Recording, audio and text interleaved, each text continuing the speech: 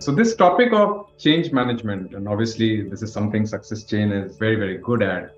Let's start by one of you defining what does change management mean to a SaaS organization.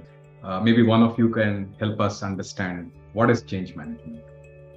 It's really about helping individuals learn new ways of working and learning new habits at work and new ways of doing their job on a daily basis to not only use the new software technology, but use it in such a way that they are successful, but also everyone else in their organization is successful.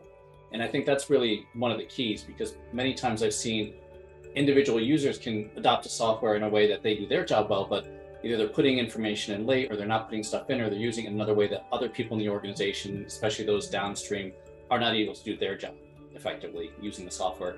Change management involves a huge coordination effort and focus effort to get all the different players to work well and play nicely in the sandbox.